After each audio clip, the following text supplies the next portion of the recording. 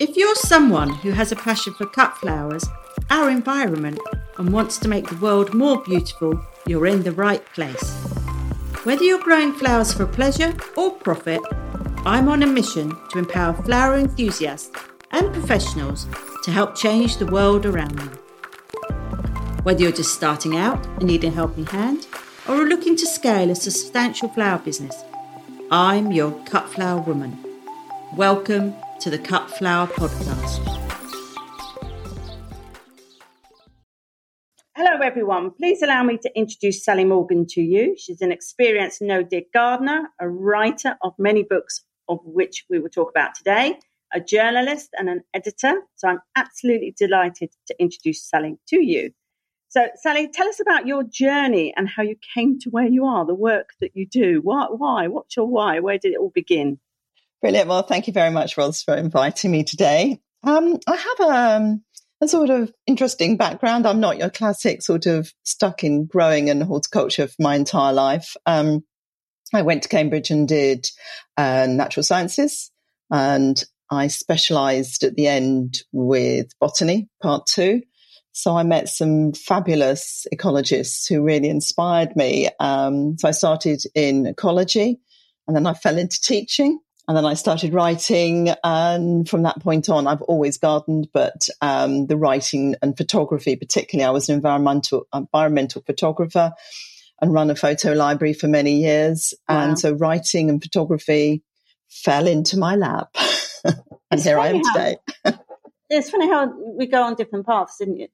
So I did environmental science as a degree, which in the 80s was unheard of. I mean, I only did it because I couldn't get into medical school, and the 3 A levels added up. And I went, I'll go and do this environment. I don't know what that is, but it sounds good. I can be outside. And I did that for 3 years. And when I qualified or graduated, there were no jobs in environmental, as you can imagine. It was just like, what are we going to do now? So I left it completely, went off and did something completely different, marketing, sales, travel, came back round again. And now I'm back in the environment sector in terms of very aware of it. But I mean, what we were saying 30, 40 years ago is exactly what we're saying today. So it's kind of like it hasn't really moved on. Oh, God, you've obviously been listening to some of my talks. I exactly the same. I wanted to be a vet, but I didn't do Latin at school, so I couldn't do veterinary science. So I thought I'd go to uni, switch to veterinary science after a couple of years and get in the back way. And plants grabbed me, and ecology. And actually I did a lot of work with the Surrey Wildlife Trust initially, but in those days there's very few jobs, no money. And yes. So I went into teaching, which is a reliable profession. And so, much the same. But I get totally depressed when I look at what I wrote in the 1990s, the time of the first, Earth days and things like that. It's all the same. So we've lost sort of 40 years of adaptation and changing, which is, so depressing in many ways. So, I empathise completely. Dissertation on nitrates in fertilizers and how they leached into rivers. And I remember going to a river in the middle of the night, taking samples, and then running back to the laboratory and thinking I was really cool. And I look at that now, it's exactly the same. It's like it hasn't really moved on. So it's kind of like, quite sad. And I started off in my initial research looking at quarry restoration, and I was growing climbing plants in recycled quarry waste aggregate. And here I am, I won't mention how many years later, and using recycled aggregates in gardens and brownfield gardening is all in. And I was sort of thinking, where have you been for 40 odd years? I did this, ages ago. I wrote the book, sort of wrote the paper, did the thesis, and here we are. I just wonder in another 40 years where we're going to be. I'll be 100 in another 40 years. I hope I'm still around in another 40 years. But I hope I'm not going to be sitting here in 40 years going, well, you know what? We still haven't come anywhere in 40 years. That would be even more depressing. So, totally. But I think, you in France at the moment, Italy particularly, with the plus 40 degrees centigrade, you will not want to be there in 40 years' time if we do not sort it out. It'd be like living in the Sahara Desert. And I think this is a big wake-up call for us at the moment in Europe. You know, these temperatures, we're not even into August, and we have these temperatures. So I think that's it. I think absolutely. I read somewhere, and we can talk about this. I think I read somewhere that in 2050, the UK is going to have the climate of Barcelona. So we will have moved that far south in 2050. So between now and 2050, we're already moving that way. It's frightening. Totally. And actually even more worrying to think about that in Essex at the moment, the annual rainfall, which is the normal annual rainfall, is less than Rome already. So add a little bit of heat to that and you've got quite an interesting scenario. Yeah, completely different habitat, what we do for rainfall, what we do for water. I mean, as a flower farmer, we're already seeing it. We're already seeing like, okay, let's talk about rainwater harvesting. And what are flower farmers in the UK going to be growing in 10 years' time or even 5 years or even next year, to be completely honest? If I look now about the amount of watering we have to do, we're already starting to think, okay, well, what can we plant that's actually okay with this? You know, and there are so many species which are not okay with this. So, yeah, it's quite interesting times. Are very depressing. So you've written lots of books. Tell us about your books. Tell us about your first one before we move on to the exciting one. Writing was quite a while ago. So I've done hundreds of children's non-fiction books. So these are little books. They're only 48 pages for Key Stage 2, 3, 4. So that's my bread and butter for many years. Natural history, science, and any geography and anything else I could write about that used my skills as a writer and a photographer. But I have done a few years ago, I did an encyclopedia of ocean life, and then I did one on encyclopedia of butterflies and moss. And then as I moved more and more to what I wanted to write about rather than what the publisher wanted me to write about, I did my first key book, which was Living on an Acre, which is self-sufficiency, showing people that you could be pretty self-sufficient in such small spaces. You didn't need 15 acres of farmland. You could do it all on 1 acre, grow the veg, grow the flowers, grow wood, keep chickens, keep pigs, grow fruits and things. You could really be quite sufficient, self-sufficient in that space. So I had a 1 acre plot here on the farm because I'm in Somerset. So I've got an organic farm and I had this test plot and the book came out the back of that. But organics has always been me, and I listen to lots of people. I'm sure everybody does listen to inspiring people. And so I started on the next book, which came out a couple of years ago, which is The Healthy Veg Garden. And that is me thinking about soils, soil life, the importance of biodiversity in the garden, because I love permaculture and that area of my ecology, of course, coming out of getting that diversity into my own growing spaces and how we can improve our own growing spaces in terms of that biodiversity, looking at natural predators, how we get them into the garden, and then really thinking about roots and trees and how that all knits together to create a wonderful ecology in your own spaces. So that was really fun to do before I tackled the latest. Which we're going to talk about now, which is obviously I've ordered and I've read. It's a new book. We're going to say why. I mean, obviously the acre I get on self-sufficiency, and that's exactly what we did. We bought a plot and it was over 1 acre, but actually we don't use most of it because we've got 5 acres, but we don't, even flower farmers don't need 5 acres. Flower farmers need 1 acre of intensive farming. We don't grow over 5 acres. You know, it'd be massive to be able to do that. And so, we have the chickens and we have the goats and we have the pigs and we are fairly self-sufficient. So, but there's always more we could do. You know, I tend to forget vegetables and tend to grow more flowers than I do vegetables because obviously that's my livelihood. But we could very easily be very self-sufficient on 1 acre. So the new book, tell us about the new book, which I've ordered. And tell us about it. Brilliant. So this is written with Kim Stoddard, who's also a garden writer. And both Kim and I, we met back I just turned up at her place one day and I said to Kim, I'm going to come and have a look at your garden because she was writing about it. And She was at the time the Garden Organic editor for their magazine. So I fronted up and we had a long chat that turned into about a 5-hour chat, from a quick coffee to 5 hours wandering around her plot. And we were looking at climate change and what was happening. And Kim was writing about climate savvy gardening. I've been writing about climate change and global warming, as we used to call it, for kids and examining for kids. And so I felt that there was an awful lot of books around on global warming, but not really about on the level that we were at. And I always feel as gardeners and growers, we're at that front edge, that we're the ones which are experiencing it first. We're in such close contact with our plants and we know what's happening around, and we could feel that changes were happening, but nobody was really telling us how to adapt. It was a little bit about water saving, but 1976 was a long way back in the memory, and I hadn't really moved on since then, although I did experience it. And so we got frustrated, really frustrated. So we just sort of sat down that day and said, right, let's write a book.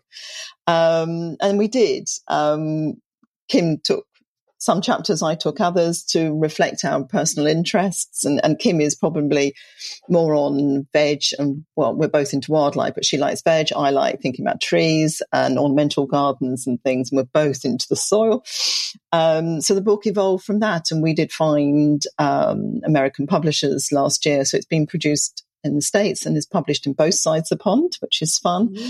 And so it really tackles from a gardener's perspective what's happening and what you can do on a garden level. So we look at too much, too little water, ways that you can design your garden which aren't necessarily expensive. I love talking about permeable, so the water sinks rather than floods. And then we looked at areas of wildlife, bringing diversity into the garden, what you can do about your vegetables, your greenhouses, polytunnels. We think about trees, orchards particularly, and then into the ornamental gardens and what might happen. But it is really us thinking about resilience in those spaces, not necessarily yet planting your drought-tolerant garden. I think that's a little way down the road, because last winter, what did we have? We had mild, wet winter followed by extreme cold, back to wet. And plants have got to be pretty resilient to cope with those I like to call it topsy-turvy weather, because at the moment, while the carbon dioxide levels are still increasing, we're not going to level off just yet. We're still in those turbulent times. The weather doesn't know what's happening. We don't know what's happening. The weather's no better. And so we really need resilient gardens, adaptability. And I think drought tolerance is something to think about. We could talk about that later, but I think at the moment we just need those plants which are resilient and can cope with whatever the weather throws at it for now, before we start experimenting too much, unless you live in Essex, in which case you're way ahead of the curve and you've had a dry summer and very low water supplies already. So different parts of the country are going to be affected in different ways. So that's where the book came from. It was us really wanting to drive the conversation, and they're all catching up now. Really, really conversational. I mean, I look at what we grow and I look around, and I read something that because the CO2 levels are still increasing, that this year our plants have grown taller for some reason, and that some of it could be down to obviously CO2 levels. So that's interesting. And if they grow taller, does that mean they're going to be weaker? And then the other thing is that, that cold snap got us all. You know, those Pittosporum that are really a little bit tender, that 5-day period is what we're really talking about, killed all of them. Eucalyptus, all gone. You know, some may come back, you know, we cut them all the way down, but eucalyptus is an Australian plant, cannot cope with that massive amounts of cold for that period of time. They're resilient to a point. So if you've got them in early enough and they've got enough roots, they might come back. But kind of like, and then you kind of didn't have much rain in the winter. And then we're going into, you know, and I think about tulips. We planted some mad amount of tulips, 30,000 of the things in November. And we planted late because it wasn't that cold. So then we're looking, okay, we'll keep going. So then they were later. And then you put them in. And then you've got to water them in February, because actually we didn't have any rain. So it's like, hold on a minute, this is madness. Tulips, need to be well hydrated. I get that. But the fact we're watering them in February was a bit odd. So I think we are going to have to adapt completely in everything we grow. Mm. And I don't think, like you, I don't think we're at drought resistant yet, but I don't think we're an enormous way off it.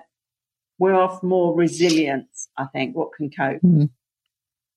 Yeah, I mean, it's interesting you raised tulips, because I talk about tulips a lot in my talks and things, because along with fruit trees, top fruits, they have a chill requirement in order for that flowering cycle to be correct.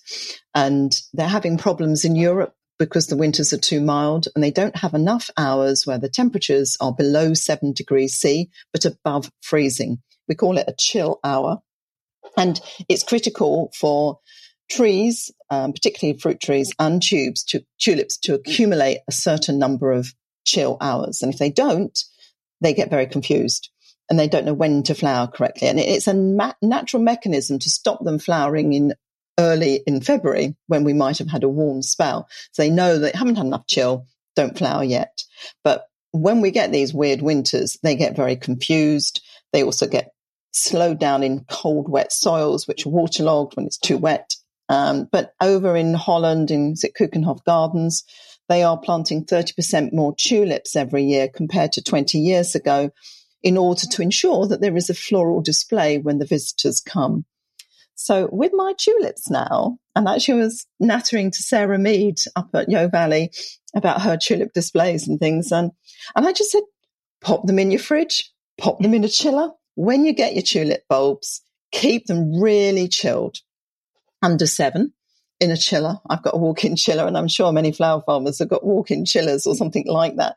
Pop your tulips as soon as you get them, pop them into a chilled space. So you're accumulating some hours before they even go in the ground.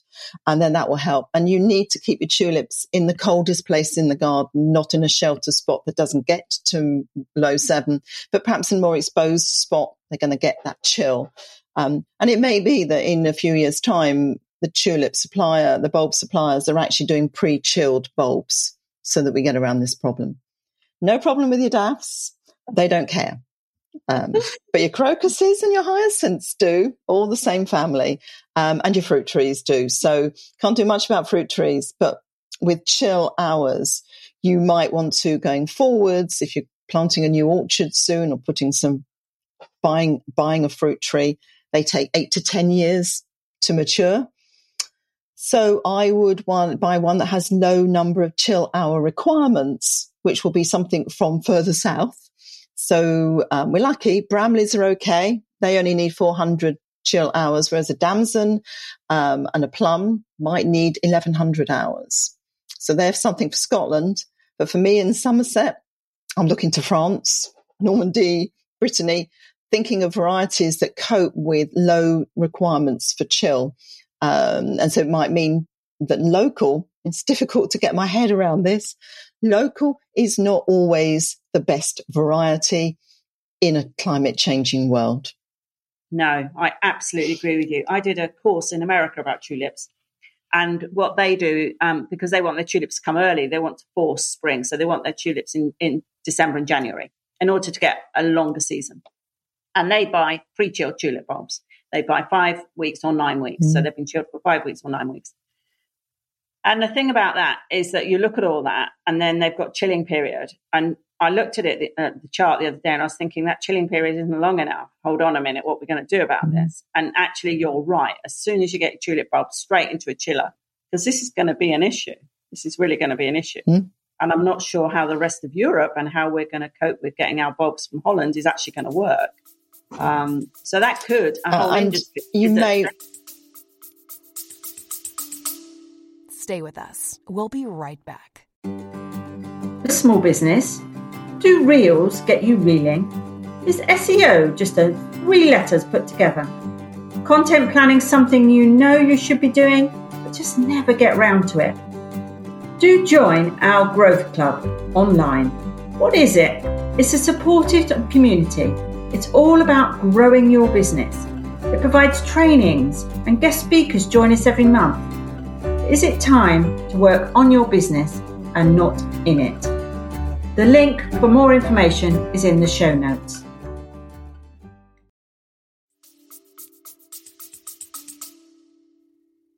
Yeah. You may want to look at varieties and whether you are going more for a late, I know it's not great, but a late flowering variety because you've got more weeks to achieve the chill. And interestingly, I was looking at the wholesale catalogues this year, and they've got more tulip species for naturalising and things in the garden rather than planting up containers. So that's a part sustainability, part sort of looking forward. But increasingly, I think they're not for cut flowers, unfortunately, but a species is more adaptable and will naturalise in your garden and hopefully cope with the variety of temperatures it might get. But yeah, some of those early flowering tulip bulbs, it's a balance at the best of times, but not when we get a mild, wet winter. So yeah, big issues for you, I'm afraid. I think that's how we're adapting. And trees, like you say, looking for fruit tree varieties, look south, go south. See where our variety is.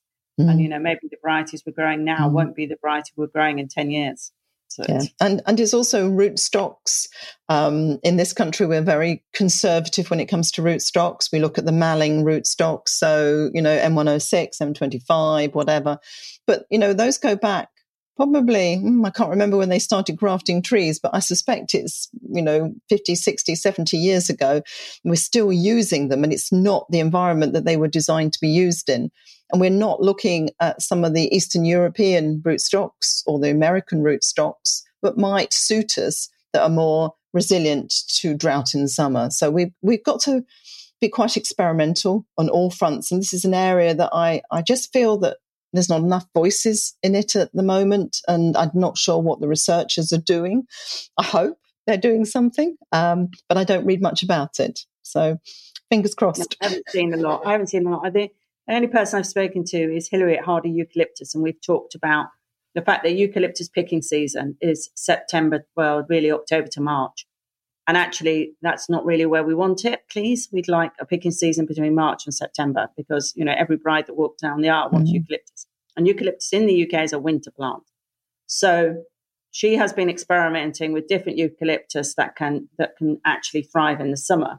And it's kind of some research, at least, is going on, what about the heat and what about the climate and how are we going to cope with that? But I don't, honestly, like you, I don't see a lot going on. No, it's up to us, I think, to be a bit more experimental. It's difficult, now because with the plant passport situation, it's not so easy to bring in new stock. And that is restricting. Otherwise, I would be bringing in fruit trees from Switzerland or somewhere like that, where there's a lot of research going on. But that imports have been squashed. But we do need to look to the east, who do have that dry, hot summer weather where plants can cope with cold winters. So we need to look overseas. But then you sort of have this problem with plant disease and everything else that goes with that. So it's tricky. Two different areas, but it's something we've all got to be aware of. And I think we can all do that. Bramley's Spartan apples are fine, but maybe you want to choose a local variety. So if you live in the Midlands, I'd be looking for fruit trees that would grow in Somerset and Devon. And if you're in Scotland, you're okay, because you can grow anything that comes from England and it will be fine in Scotland. It's funny, flower farmers, that are on our courses before that have come from Scotland, I've always found it quite difficult because their season is different to ours. But actually, you look now and you think, maybe they got it right. Maybe we should be moving to Scotland. Yeah, no, there is one advantage on the horizon. Things that we can all do. We know climate change. I think it's easy. Yeah. There's easy things, fortunately. I start with the soil. Like everybody, the soil is your most important asset in the garden, and you need to look after it. And I think that clearly we've got to get into, I know it upsets a lot of traditional gardeners, but no dig is best. The minimising the soil to start with, not just because every time you turn the soil, you expose that organic matter that you've worked so hard to capture in your soil is exposed to the atmosphere and you lose it in carbon dioxide. But equally, as we know more about the soil life and the importance of fungi and the relationship between our plants and fungi in the soil and that amazing fungal network that all the plants are in connection with each other, every time you shove the fork in, you are disturbing those fungal networks. And in a warm summer, the plants that have mycorrhizal fungi are relying on those fungi to take up water from wider area than their own roots can reach. And so any disturbance means those plants have less of a reach in the soil via their fungi. So that's key. Also, I always get a bit upset about worms and things when I see soil turned over. So I think keeping the soil as undisturbed as possible and just composting on top to give the nutrients from the top as you would expect in a natural system. And then it is this good old mulching. And I'm sure everybody, we've been mulching like mad for the last few years to keep that water in the soil so that it doesn't evaporate, to provide shelter from the sun. So it's not just the heat and everything, but the sun, the ultraviolet lights on soil life to keep them protected, and to mulch. And that could be organic matter, your own compost. It could be grass clippings that you've dried off, so it's a bit sort of crumbly over the soil. Old leaves will be great. And then, of course, obviously gravel, which is coming into its own at the moment. I've been using quite a lot of Strolch, the mineralized straw stuff, to suppress the weeds and the slugs, hopefully, because I had quite a few of those at the beginning of the year. They've all disappeared at the moment. No, actually, they're coming back. They're very resilient. They're coming back. One rainfall and there we go again. But that seems to be quite good. And so, I'm protecting and minimal disturbance. And then obviously all the other areas of saving as much water as you can in water harvesting systems, because water will get more expensive as we go forward. I mean, we've seen energy prices rise, but when I talk to guys who live in California, their water prices are astronomical. So we will get that in the coming years as water becomes such a precious resource. And it's simple things, water butts everywhere, diverters off your downpipes. Not actually, and the other thing is not letting your surface water go off into the drains, because that's what causes flooding in extreme weather events. But keeping all that water as much as you can on your own plots. So if you've got one water butt, I'd like to see 4, sort of that level of increase, I think. And you can actually buy cheap water butts from your local water company for about £10 each. So absolutely no excuse. Save as much as possible. And then we have to think about, and particularly new housing, grey water capture and use of grey water in the gardens for non-edibles, rather than seeing it disappear down the drain, having to be treated and all that entails. So very simple things we can all do. And the other thing, which we sort of all forget about, but actually last year may have been a wake-up call for a lot of people in their gardens which had a south-facing patio. I think they got rather hot last year. So I think shade is another thing we need to plan for the future. So many of our gardens are open, very little natural shade. I mean, plants need shading as well as the soil. And so to think about shade on the walls of your houses, in your garden, casting that little bit of cooling area onto your houses, particularly will stop you doing the air conditioning in the future, and adapting to some of those Mediterranean ideas of clothing the walls, small windows, and planting for shade. So you can scurry off and when it hits 40 and sit in the shade under the transpiring tree that's going to keep you cool. Just a few things. We have a south facing at a boiling, and we call it the Mediterranean garden because that's all that would ever grow in it. So it's kind of like your agapanthus and your kind of Mediterranean plants, because it's so hot. So you could shade you. It's not soil. You wouldn't put soil there. It's just too hot. But yeah, I'm a great Strolch fan, by the way. I have it everywhere, and quite a thick layer of it to reduce watering, and also, like you say, to reduce slugs. I mean, and apparently it works for 2 years. So I'm keeping them up to that. So if it lasts for 2 years, that would be fab. But I'm a great believer in that. Grass clippings I haven't used, but that's interesting, drying them out and then using them, and leaf mold and all of that sort of thing. that's the next thing we should do. And also I was thinking about on a polytunnel, you can obviously have collect water. You can collect water by having a gutter along the polytunnel. So there's all sorts of things we can add in, but we are going to have to rainwater harvest much more, for sure. Stay with us. We'll be right back. The new Plants of Distinction Autumn Catalogue is now available and contains over 1,000 different flower and vegetable seeds with over 150 new and exciting varieties added this year alone. Cut flowers in an extensive array of individual colours are a speciality, and added to this are many unusual annual and perennial seeds, together with the hard-to-find heritage favourites.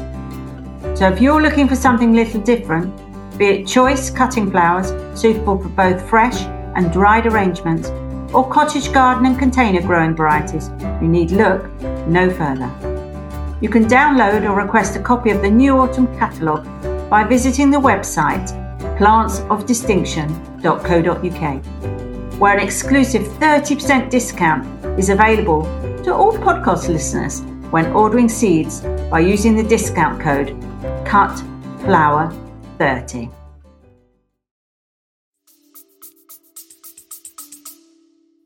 I mean, the other thing I didn't mention, which is really easy, is, you know, in your vegetable garden, or indeed in my polytunnel when I used to have one, is I used to plant tall plants for shade, to shade other plants.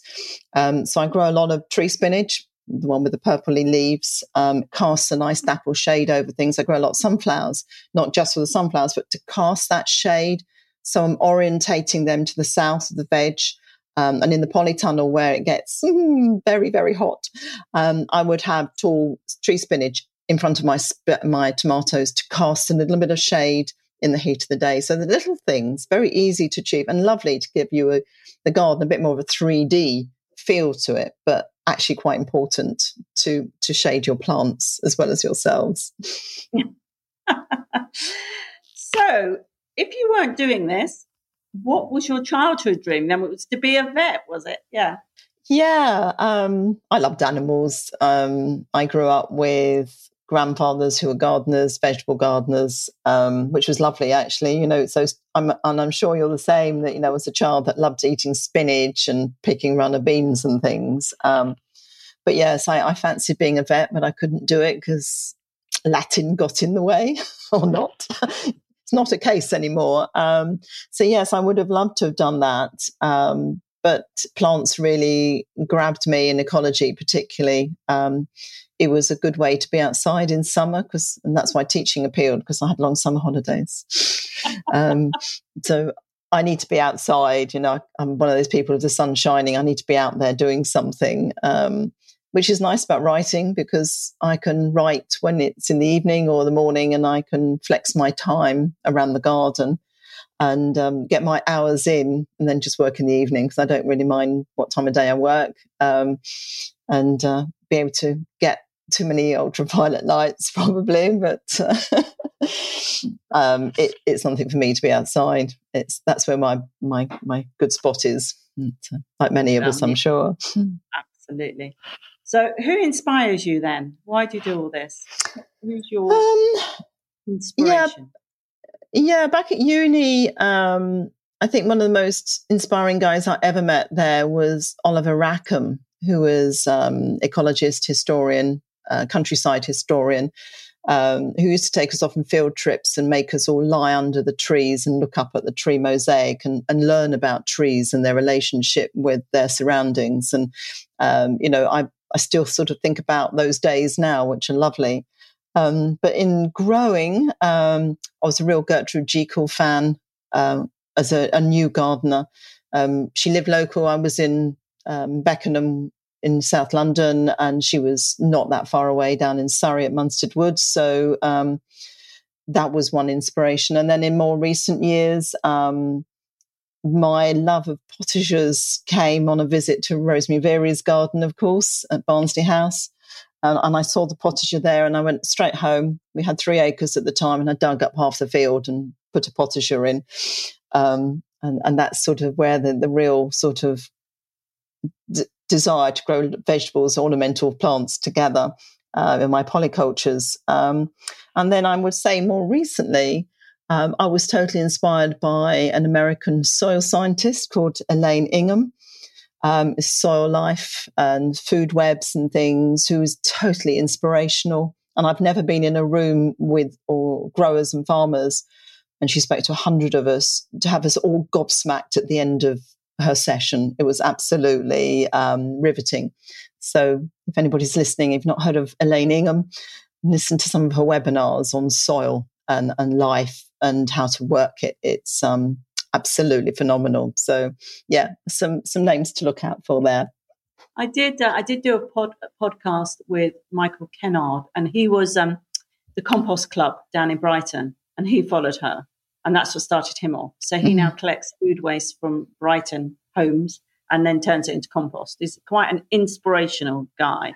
He grows at Lewes Football Club, for instance, and tries to get footballers interested in gardening, and then gardeners interested in football. And he's just like this whole sort of, if you haven't listened to the podcast, he follows that whole food web and soil, and he was really inspirational. I was thinking, wow, this is just the beginning. So yeah, that was quite interesting. So any podcasts or books you'd recommend? What would you take to a desert island? Oh, you shouldn't ask me that. I could be here all day on that. Podcasts, actually, I don't listen to a huge number of podcasts, although I do listen to Garden Organic. Actually, what I like listening to are webinars, because, since COVID, we have all these Zoom meetings, which is fabulous. And I started listening to the Kew Gardens series of public lectures, which they do every month. And they have some really great people on that, and you pay $5 or something to listen. And I came across a guy called Henrik Sojman, who is a Swedish tree geek, who's looking at trees for the future and how we grow trees in climate change times. And he's got some fabulous webinars and books and lecture series and things. And he's truly a great guy to listen to, what to plan for the future, and I really listen to a lot what he does.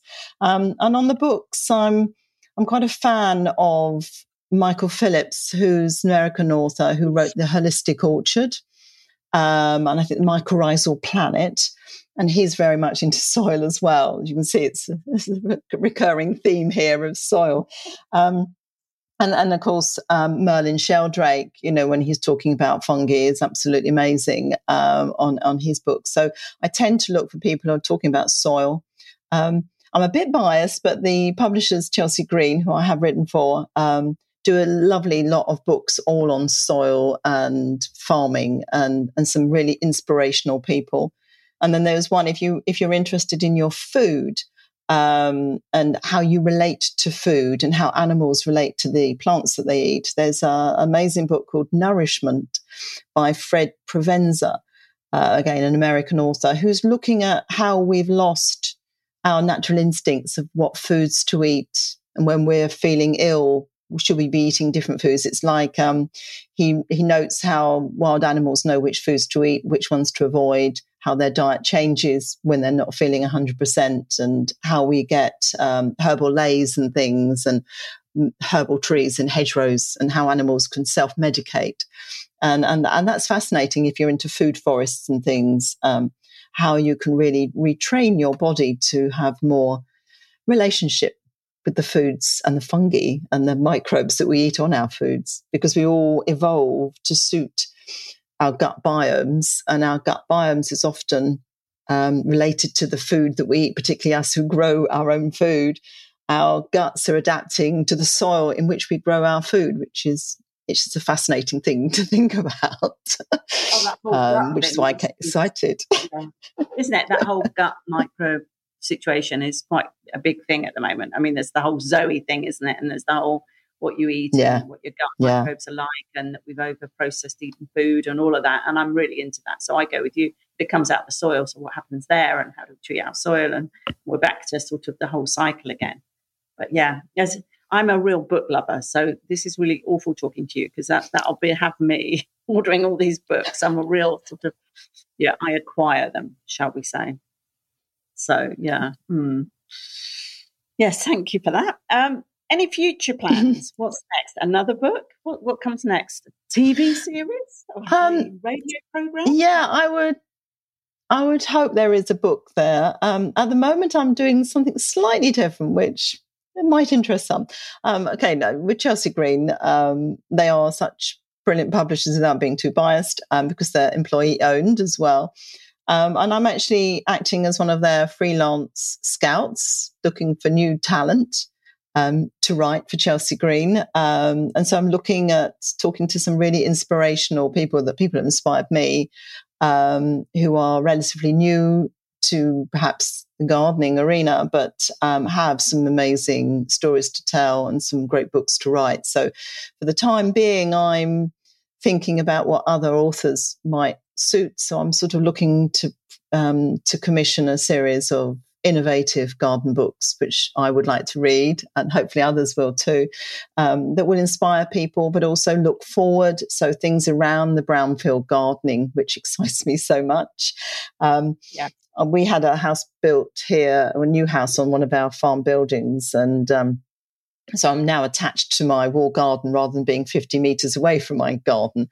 And we used all of the recycled materials from the old barns that were knocked down to clear some land. And so I've got lots of concrete, crushed concrete and rubble, which I'm growing in at the moment in a brownfield site, very much like Knepp, the new Knepp garden that people may have visited, or like the Beth Chatto gardens where they built on concrete crush on the car park, or indeed John Little's brownfield garden in Essex. So I'm experimenting with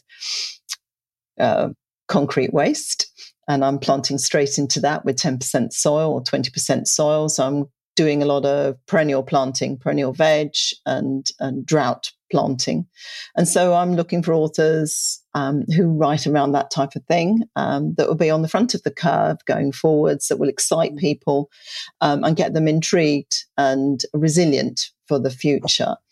And I think it has to be all about sustainable gardening and resilient gardening, because we will be challenged in the years to come with failures, because I think as gardeners we see it all, and we have to be prepared that sometimes we have lots of failures, and we need to be able to adapt and learn from that. So looking at new mildewing materials, not making your own potting composts and not using peat, of course, and things like that, is what I get quite excited about, and hopefully can find some new authors who have that enthusiasm for the next generation of gardeners. Yeah, absolutely. I did go to the American Association of Cut Flower Growers last year, in fact, in August last year, which was really interesting because they're kind of a little bit ahead of the curve on lots of things.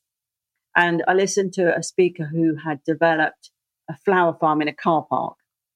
And it was really interesting because it was really micro, and it was sort of like employing local people. And he was really quite, I must dig his name out because I thought, gosh, how can you do that in a car park? And and I've followed quite a lot of people on Instagram who are new home builders. And when they've got there, they moved into new homes. And when they've got there, they found they've got concrete. And how did they deal with that? And how they build a garden around a small space and a heap of concrete. So I think it's I'll have to dig my brain out and see. That's what I tend to do. I tend to follow people on Instagram, which is obviously where I found you, Sally. And with common sort of interests, and think, okay, this is really inspiring. So yeah, I'm going to dig my brain around that one. There's definitely, I'm writing a book at the moment. It's not relevant, but I'm going to do something around the business of flower farming going forward, because lots of people have flower farms, but actually are not profitable and don't make any money out of them because they don't treat it like a business. It's a business. It's truly a business. And if it's going to be a business, then it has to both fulfill you and be profitable. So, and there's not a lot out there. So from my sort of marketing sales background, that's what I'm thinking. But I shall keep my eye out. I will come across people, I'm sure. But, yeah, I should let you know. So I'd love to thank you for joining us. I could talk all day. I could talk all day about soil.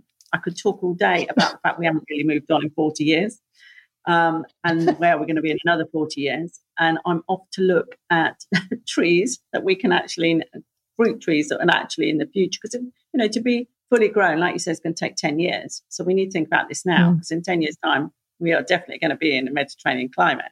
So, and lots of people can see, great benefits to that. I mean, it's going to be warmer. We're going to use less electricity. So there are some benefits, but the downside of a habitat and the way we actually live is going to be enormous. So lots to think about. So thank you very much for joining me. I really appreciate it.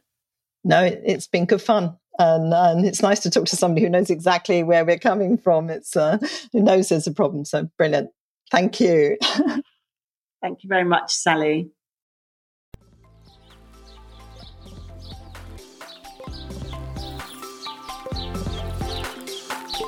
I look forward to next week's episode. Please don't forget to subscribe and rate and review on your podcast app.